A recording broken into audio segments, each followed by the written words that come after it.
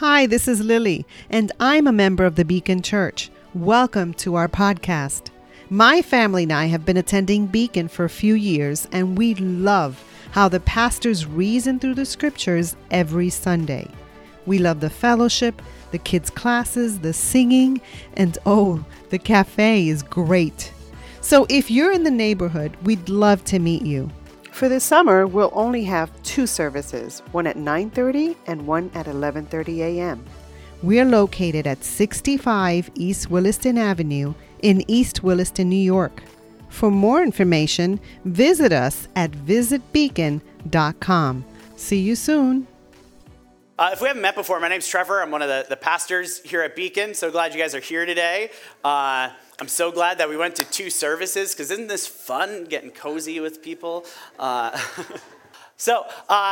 If you are just joining with us, we've been in this series this summer where we're looking at who we are as a church and who we want to be as a church, and our core values and our mission, vision, all of that as a church. And it's fun to kind of just think through not only who we want to be as a church, but who we want to be as followers of Jesus. And I grew up in a church that wasn't too different than Beacon. I grew up in the Hudson Valley, and I remember when I was a teenager, we had this famous apologist come to my church. And I don't know if you know what an apologist is, but an apologist is somebody who defends the faith using empirical data and reason and logic. And this guy was a big deal, like internationally known, written several books. And so it was a really big deal that he was coming to our little church for this regional conference. And part of our responsibilities for hosting him was to also drive him to and from his hotel and wherever he needed to go. We kind of had to chauffeur him. And I'm not sure how the decision was made or what the thought process was behind it, but for some reason, I was chosen, 17-year-old Trevor, was chosen to be the driver for this world-famous apologist. And I think it was because at the time, I drove the Big Blue Beast, which was this Chevy Astro van. Do you guys remember Chevy Astro vans? It's like not quite a conversion van, but it's bigger than a minivan. And this one was nice. It had like bucket seats and like plush leather seating and like blinds in the windows and everything. And this guy, he had an entourage, so he needed a big vehicle to take him back and forth. And they picked me to drive him. And so I was really excited to be able to have this FaceTime with this guy. And I was really looking forward to it. And he comes and I get to meet him. I get to spend some time with him. And guess what? He was just a jerk. he was just really unpleasant the whole time. He was just kind of a grouch. And I know what you're thinking. No, it wasn't because of my driving. I know. Robert likes to make fun of my driving, but whatever he says, I am a good driver, all right? We just have different criteria for what makes a good driver. For me, I think what makes a good driver is getting from point A to point B as quickly as possible without hurting anyone, inconveniencing other drivers, or getting pulled over by the cops. So what's not on my list is how comfortable the ride is for the passengers. So I would agree. I'm not a great chauffeur, but I am an excellent driver. If you ever need like a getaway driver, just call me up.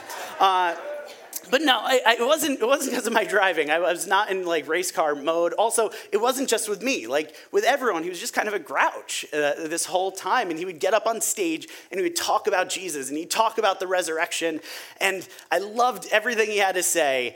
But I walked away from the experience and I'm like, I don't even know if I want that kind of Christianity.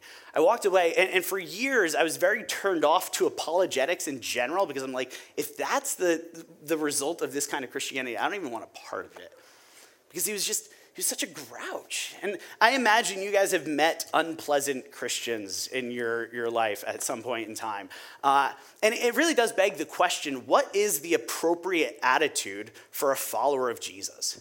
What is the appropriate disposition? We've been kind of talking about our core values the last few weeks, and Chris, a couple weeks ago, he talked about the warrior soul and how there's this part of like barbarian grit that we have where we're just fighters, but it's also equally part of this kind of craftsman precision expertise. We are trying to adopt this warrior soul. And last week, Robert talked about having generous hearts.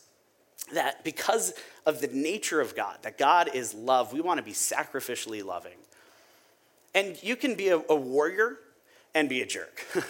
You can't be loving and be a jerk. If you're loving, that kind of rules out the whole jerk thing, but you could still be somber and kind of down and depressed all the time. The question is, what is the appropriate attitude for a Christian? And if I had to sum it up in one word, it would just be joy. Joy, that is the appropriate attitude for a Christian. And this is something Jesus tells us, this mini parable. It's not even a parable. It's just like this mini word picture he gives us of what it's like to stumble upon the kingdom of God. He says, the kingdom of heaven is like a treasure hidden in a field. And when a man found it, he hid it again. And then in his joy, he went and sold everything he had and bought a field. And this is kind of the picture that Jesus gives us of what it's like to stumble upon him, that we find this treasure that with joy, not out of obligation, not with this burden, with joy, we come and we pursue him. Not as like curmudgeons. And isn't that such a great word, curmudgeon? Like, even if you don't know, if you've never heard that word, if you don't even speak English, you know what a curmudgeon is, just from the word itself. Like, there's no place for curmudgeonliness, I don't know if that's a word, in the Christian faith, because it should be this joy. And it turns out that joy plays an extremely prominent role in the scriptures all throughout. Some of you might be familiar with John Piper. John Piper, he's written extensively on the place and the prominence of joy in the scriptures and in the Christian faith. He's written many books about it, but two that I highly recommend. So if you want the really thorough version, Desiring God by John Piper. If you want the less thorough, easy to read version, The Dangerous Duty of Delight by John Piper. So much of what I know about Christian joy, I've learned from John Piper. He's amazing. And he's just rich in the scriptural knowledge. But one of the things he points out is that the experience of joy isn't just a hope or an expectation, but it's actually a command in the scripture. And you go all the way back to Deuteronomy, and it talks about the Israelites in Deuteronomy 28. It says, because you did not serve the Lord your God joyfully and gladly, you will serve the enemies the Lord sends against you. It wasn't just that they didn't serve him, it's that they didn't serve him joyfully and gladly. There was this expectation of joy. The psalmists talk about joy all the time. Here's a few examples. Then I will go to the altar of God, to God who is my joy and my delight. Satisfy us in the morning with your unfailing love, that we may sing for joy and be glad all of our days. Or worship the Lord with gladness. Come before him with joyful songs. Then you get to Jesus, and Jesus says things like, blessed are you when people insult you. And he actually tells them, the disciples, he says, rejoice and be glad. Like, when people are insulting you, is that your response? Rejoice and be glad, because great is your reward in heaven. He says, I've told you this so that my joy may be in you. You know, he's talking to his disciples, and he says, guys, I want you to bear fruit. I want you to abide in me. He says, I'm telling you this so that my joy may be in you and that your joy may be complete. And then, of course, what was the attitude with which Jesus went to the cross? Hebrews tells us that for the joy set before him, he endured the cross. And Peter talks about it, and John talks about it, and James, they all talk about it in their letters. And then you get to Paul. Paul talks about it more than anyone. He says, he describes himself as sorrowful, yet always rejoicing. And he says that his work, he says he works with joy. It works with you for your joy. That his whole ministry was trying to bring joy to these people. And then you get to Philippians, and he gives this command. He says, rejoice in the Lord always. Again, I say, rejoice. That's a tough command, right? Rejoice in the Lord always. Like, not sometimes, not when it feels good. There's this expectation to rejoice in the Lord all the time. Like, your constant disposition is just joy. Rejoice in the Lord always. How do you even do that? And what I want to do is I want to take a couple of minutes to look at the beginning of Philippians. Before he says rejoice in the Lord always, I want to look at chapter 1. If you have a Bible and you want to go to Philippians chapter 1, verse 12, what we're going to see in chapter 1 of Philippians is we're actually going to see the source of Paul's joy. That Paul himself actually has figured out how to rejoice in the Lord always, but there's a source. There's something that brings this joy out in him. But we're also going to see a byproduct, an interesting but important byproduct of his joy. Beginning in verse 12, He says, now I want you to know, brothers and sisters, that what has happened to me has actually served to advance the gospel. Now, what happened to him? He says, as a result, it has become clear throughout the whole palace guard and to everyone else that I am in chains for Christ. So the thing that's happened to him that is good, he's saying, is that he's been arrested and he's now imprisoned in the palace. And he says, because of my chains, most of the brothers and sisters have become confident in the Lord and dare all the more to proclaim the gospel without fear. It's true that some preach Christ out of envy or in rivalry, but others out of goodwill. The latter do so out of love, knowing that I'm put here for the defense of the gospel. The former preach Christ out of selfish ambition, not sincerely, supposing they can stir up trouble for me while I'm in chains. But what does it matter? The important thing is that in every way, whether from false motives or true, Christ is preached. And he says, and because of this, I rejoice. He says, yes, I will continue to rejoice, for I know that through your prayers and God's provision of the Spirit of Jesus, what has happened to me will turn out for my deliverance. I eagerly expect and hope that I will in no way be ashamed, but will have sufficient courage, so that now, as always, Christ will be exalted in my body, whether by life or death. And here we get to the culmination of his source of joy. He says, for me to live is Christ, and to die is gain. If I'm going to go on living in the body, this will mean fruitful labor for me. Yet what shall I choose? I don't know.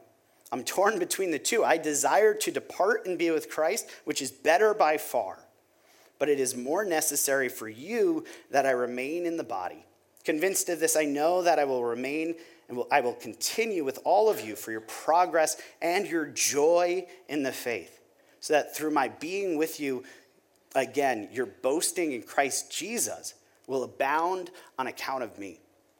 For him, to live is Christ and to die is gain. See, for Paul, his highest joy is in Jesus. Jesus is the source of his joy. So much so that he can really say, honestly, to live is Christ. Everything good about life for Paul is Jesus. And he says to die is gain, right? But how does that make sense? What is the gain? When you skip ahead into verse 23, it says, I desire to depart and be with Christ. The reason that dying is gain is because it's more Jesus. For Paul, he's saying, my whole life, the source of my joy is the experience of the presence and the power and the love of Jesus Christ. And nobody can take that away from him.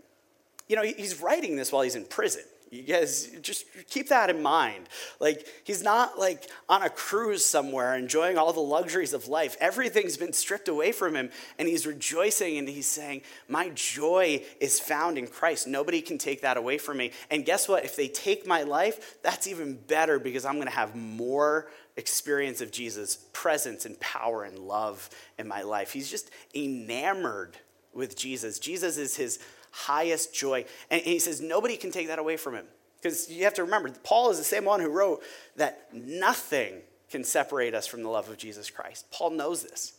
And he delights and he rejoices in this. Jesus is his highest joy. But it actually goes a little bit further. Jesus isn't only his highest joy. Jesus is actually his only joy. It's kind of a strange idea, and I want to unpack it for a second. But later on, in Philippians 3, Paul says something. He says, what is more, I consider everything a loss because of the surpassing worth of knowing Christ Jesus, my Lord, for whose sake I have lost all things. I consider them garbage. That's like rubbish. In like the old King James, it actually translates it dung, all right? So we could even, I think, say, he's saying, I consider them crap, that I may gain Christ. All of these other things, not that they're bad things, but if they take his attention off of Jesus, he's actually losing out. Because he's saying that the most joy he can get in life is from Jesus. And there's a connection between joy and desire. You guys heard this quote? It's an old quote from Dale Carnegie that says, success is getting what you want. Happiness is wanting what you get. Have you guys heard this before? Well, there's a research group at Texas Tech that decided to put this to the test, and they did some research. And they actually found out that both sides of that are true, that getting what you want makes people happy. Also, wanting what you get and wanting more of what you get makes people happy. And the connection there is that want. See, when we desire something and we get it, or what we have is something that we desire, that actually produces happiness in us. And for Paul, the thing that he wants, the thing that he desires more than anything, is to experience the presence and power and love of Jesus Christ in his life. And he gets it more and more, increasingly as he goes throughout his life. It's not detracted from by being in prison or being shipwrecked or being whipped. It actually increases. So more and more, the more people try to take it away, to take away his joy, he's actually getting more of Jesus, more of what he wants. And he's finding joy in that. That everything else that detracts from it, everything that pulls his attention off of that, would be a loss. John Calvin, he says, it will not suffice to simply hold that there is one whom all ought to honor and adore, unless we are also persuaded that he is the fountain of every good, and that we must seek nothing elsewhere than in him. Nay, unless they establish their complete happiness in him, they will never give themselves truly and sincerely to him. What Paul has done is he's found his complete happiness in Jesus, and he starts to recognize that every other good in this world is actually, it flows out of Jesus. He is the fountain of joy. And so it's not that Paul, can't enjoy anything else because Jesus is his only joy. It's that everything else aids in his enjoyment of Jesus. C.S. Lewis captures it really well. He says, I've tried to make every pleasure into a channel of adoration. I don't mean simply by giving thanks for it. One must, of course, give thanks, but I mean something different. How shall I put it? Gratitude exclaims very properly, how good of God to give me this. Adoration says, what must be the quality of that being whose far off and momentary coruscations are like this? One's mind runs back up the sunbeam to the sun. So this is the idea. Imagine you are watching this amazing sunset, right? And it's just, your mind is being blown at just the beauty of this sunset. Lindsay and I, we live up in Seacliff, up on the North Shore. If you've never been to Seacliff, come visit. It's just the coolest place. And we'll host you. We don't have a lot of room, so don't all come at once. But because it's up on the North Shore, when the sun sets over the sound, it just lights up the water, and we get these amazing sunsets that we get to, go down to the beach and watch so often, especially in the summertime. We love it. But imagine watching this gorgeous sunset, and there's two options. You can say, man, that's beautiful, and find your joy in the sunset. Or what C.S. Lewis is talking about, he's saying, you look at the sunset, and yes, you thank God, recognizing it comes from him. You're like, God, thank you for giving me this experience. But he goes one step farther and he says, what must be the character of God? How beautiful and majestic must this God be that he thought this up? And now imagine doing that with every joy that you experience. That, you have that moment of joy in a relationship with a romantic partner or even with your kids, and you have this really intimate, beautiful moment and you enjoy it. But instead of saying, man, this is so good, I'm going to have this be my enjoyment, you say, man, I thank God for this, but also, oh my goodness, what must be the character of God that he would think up these sorts of relationships, that he would be so loving and relational, that this would even be an experience. And all of these other joys, rather than detracting from Jesus, actually aid in our enjoyment of him. So more and more, we get more joy in Jesus.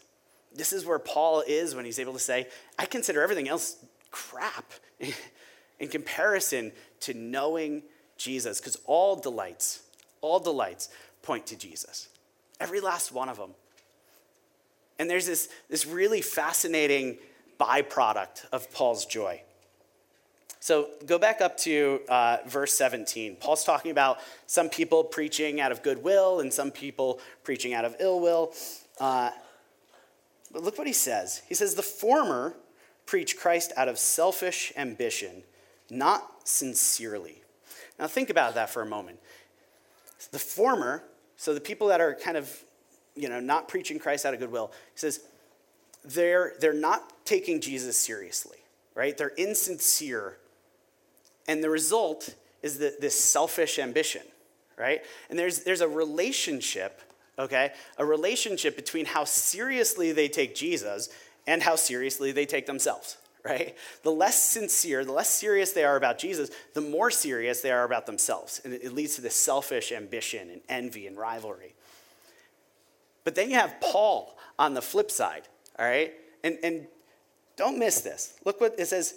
They're preaching Christ out of selfish ambition, not sincerely, supposing that they can stir up trouble for me while I'm in chains. Paul's already in prison. People are out there preaching Jesus insincerely so they could stir up more trouble for him while he's in prison. And look at his response. But what does it matter? What does it matter? No big deal. That is not how I would respond to this situation, right? If somebody was stirring up trouble for me after I was already wrongly imprisoned, I'd be pretty upset. I'd be offended. I'd probably get on Facebook and have some irate post about like, can you believe these people are doing this? And Paul's sitting here and he's saying, what does it matter? Because he takes Jesus so seriously. He's so sincere about Jesus. He finds so much joy in Jesus that he doesn't have to take himself very seriously. And it's not just apathy, right? It's not just apathy. It's not that he just doesn't care. He says, what does it matter? The important thing is that in every way, whether from false motives or true, Christ is preached. And it says, and because of this, I rejoice. Paul is rejoicing in the midst of this situation because he takes Jesus so seriously. And he finds so much joy. It's this weird thing that the more seriously he takes Jesus, the less seriously he takes himself. And it's out of this understanding of the joy that we have in Jesus and the sincerity with which we take Jesus that we derive today's core value. Today's core value is that we want to have a fun, loving attitude. We want to have this warrior soul. We want to have generous hearts. We want to do stuff. We know Jesus is coming back. We want to keep the gospel at the center of everything that we do. And yet with all of this, the disposition and the attitude, we want to have this fun, loving attitude. Not just for the sake of fun, but because we're actually joyful. And here's how it reads. It says, we are a welcoming, come as you are, and fun-loving team. At Beacon, we like to enjoy life, and we take great joy in our mission of taking the love of Christ to our neighbors. But don't let our casual vibe mislead you. Though we try not to take ourselves too seriously, we do take God very seriously. And I think that last line could even read, because we take God and Jesus so seriously, we don't take ourselves that seriously. And this is our mantra kind of for this core value. Don't take yourself so seriously. We don't have to. See, the more seriously we take Jesus, the more joy we find in him, we don't have to take ourselves so seriously. We don't have to be easily offended or insulted by all these things. But the good side of it, we could also just have fun, right? Like, we should be happy. We have this amazing treasure. We could have smiles on our faces. We can kind of joke with one another. One of my favorite comedians came out with a Netflix special recently called Thank God for Jokes. And it wasn't his best work, but I love the title, Thank God for Jokes. Like, really, thank God for jokes, because he's kind of the founder of these things. It's not like he created the world and we created jokes and laughter. God, even Jesus is funny. We might not realize that because we have these like presuppositions or these ideas about Jesus being kind of like the somber, sad man of sorrows. But he's like funny. Elton Trueblood, he wrote a book like 50 years ago called The Humor of Jesus. But he says the widespread failure to recognize and to appreciate the humor of Christ is one of the most amazing aspects of the era named for him. Anyone who reads the Synoptic Gospels with a relative freedom from presuppositions might be expected to see that Christ laughed and that he expected others to laugh. But our capacity to miss this aspect of his life is phenomenal. We are so sure that he was always deadly serious that we often twist his words in order to try and make them conform to our preconceived mold. A misguided piety has made us fear that acceptance of his obvious wit and humor would somehow be mildly blasphemous or sacrilegious, right? Like, you're thinking about Jesus or, laughing at some of the stuff that he says. It feels like it might be sacrilegious, but he said things that were like kind of ridiculous, like intentionally. Like he was kind of sarcastic and witty. Like he talks about people having like this giant plank in their eye while they're trying to like pick a speck out of somebody's eye. Like that's silly. Like he talks about people like sifting a gnat out of a cup, right? While they're guzzling down a camel. Like it's ridiculous. Like he's trying to be funny, but we read these things and it's like, thou must also wash the inside of the cup and not the outside of the cup. Amen. But really, like, it was more like, hey guys, no, that's great. Keep cleaning the outside of the cup. You realize that you drink from the inside, right? Like, you're being ridiculous right now. Like, he was funny and he was sarcastic. And Jesus was accused of being a glutton and a drunkard. You know how you get that reputation? Now, he wasn't. He wasn't a glutton or a drunkard. But you know how you get that reputation? By going to parties and having a good time and having a drink and being joyful. He had this fun-loving attitude, and we can as well. We want to have fun on this mission because we have all the joy in the world. A couple months ago, Chris and I went to an apologetics workshop in the city, and this is probably the second apologetics workshop I've ever been to because I was so turned off by the first one. But this one was so different. It was a group of people. They were all British. I don't know if that matters for the story, but they were. But the content was amazing, but they were so fun and like funny, like not just because they made jokes, but they were constantly making fun of each other. Like the whole time, they were just ripping on one another and making all of these jokes about everybody. But you could tell it was fun. They loved one another. But the other thing that was so interesting about them is they talked about a wide variety of subjects and how to make sense of all of these different things in light of the scriptures and everything. And they're talking about secularism, and they're talking about like the transgender issue, and they're talking about oppression of women in the Bible, and they're talking about the authority of scripture, like all these different things. But every single topic, every single thing that they talked about, they could not help but coming back to Jesus in the gospel. It was like there's this magnet that was constantly drawing them back to Jesus, no matter what they were talking about. And you could tell that the joy and the happiness and even the levity that they had about themselves was rooted in how much they just loved Jesus, how much joy they found in him. We want to be this kind of place where we're just fun to be around, not because we don't take things seriously, but because we take one thing, one person so seriously, and we're actually finding our joy in him. And so that means we don't want you to just be a grouch. Like if you're dead set on just kind of being a curmudgeon, you are more than welcome here. You just might not enjoy it, and we'll call you out on it. But even more than that, we want you to find your joy not just in being lighthearted. We want you to find your joy in Jesus. And so the question I have for you, do you know Jesus like this? Do you know Jesus like Paul does? Do you see him in this way that the more you know him, that you actually derive pleasure and joy and satisfaction from knowing him, that it's like boiling up, that even when bad things happen, you could say, yeah, I'm sorrowful, but I am still rejoicing because I have Jesus and I just love him. Do you know him in this way? And to be honest, I don't. Not all the time. Not to the degree that Paul does. But it's something I'm growing in. It's something like I can honestly say I know Jesus more, and I derive so much more pleasure from my relationship with Jesus now than I ever have in my entire life. It's more than it was a year ago. It's light years ahead of where it was 10 years ago. And that gives me hope that what Paul has, what he's talking about, it's possible. You can grow in this joy in Jesus by growing in your knowledge of him. That the more you come to know him, the more you seek him, you'll find that he is this treasure that you will go with joy and abandon all else to find him. It's true. And so I just want to encourage you. Yes, put a smile on your face, be happy, but man, seek this Jesus who provides this unbelievable joy. It is so so good. I'm experiencing it more and more. I found this treasure, and I want to tell you guys, come with me.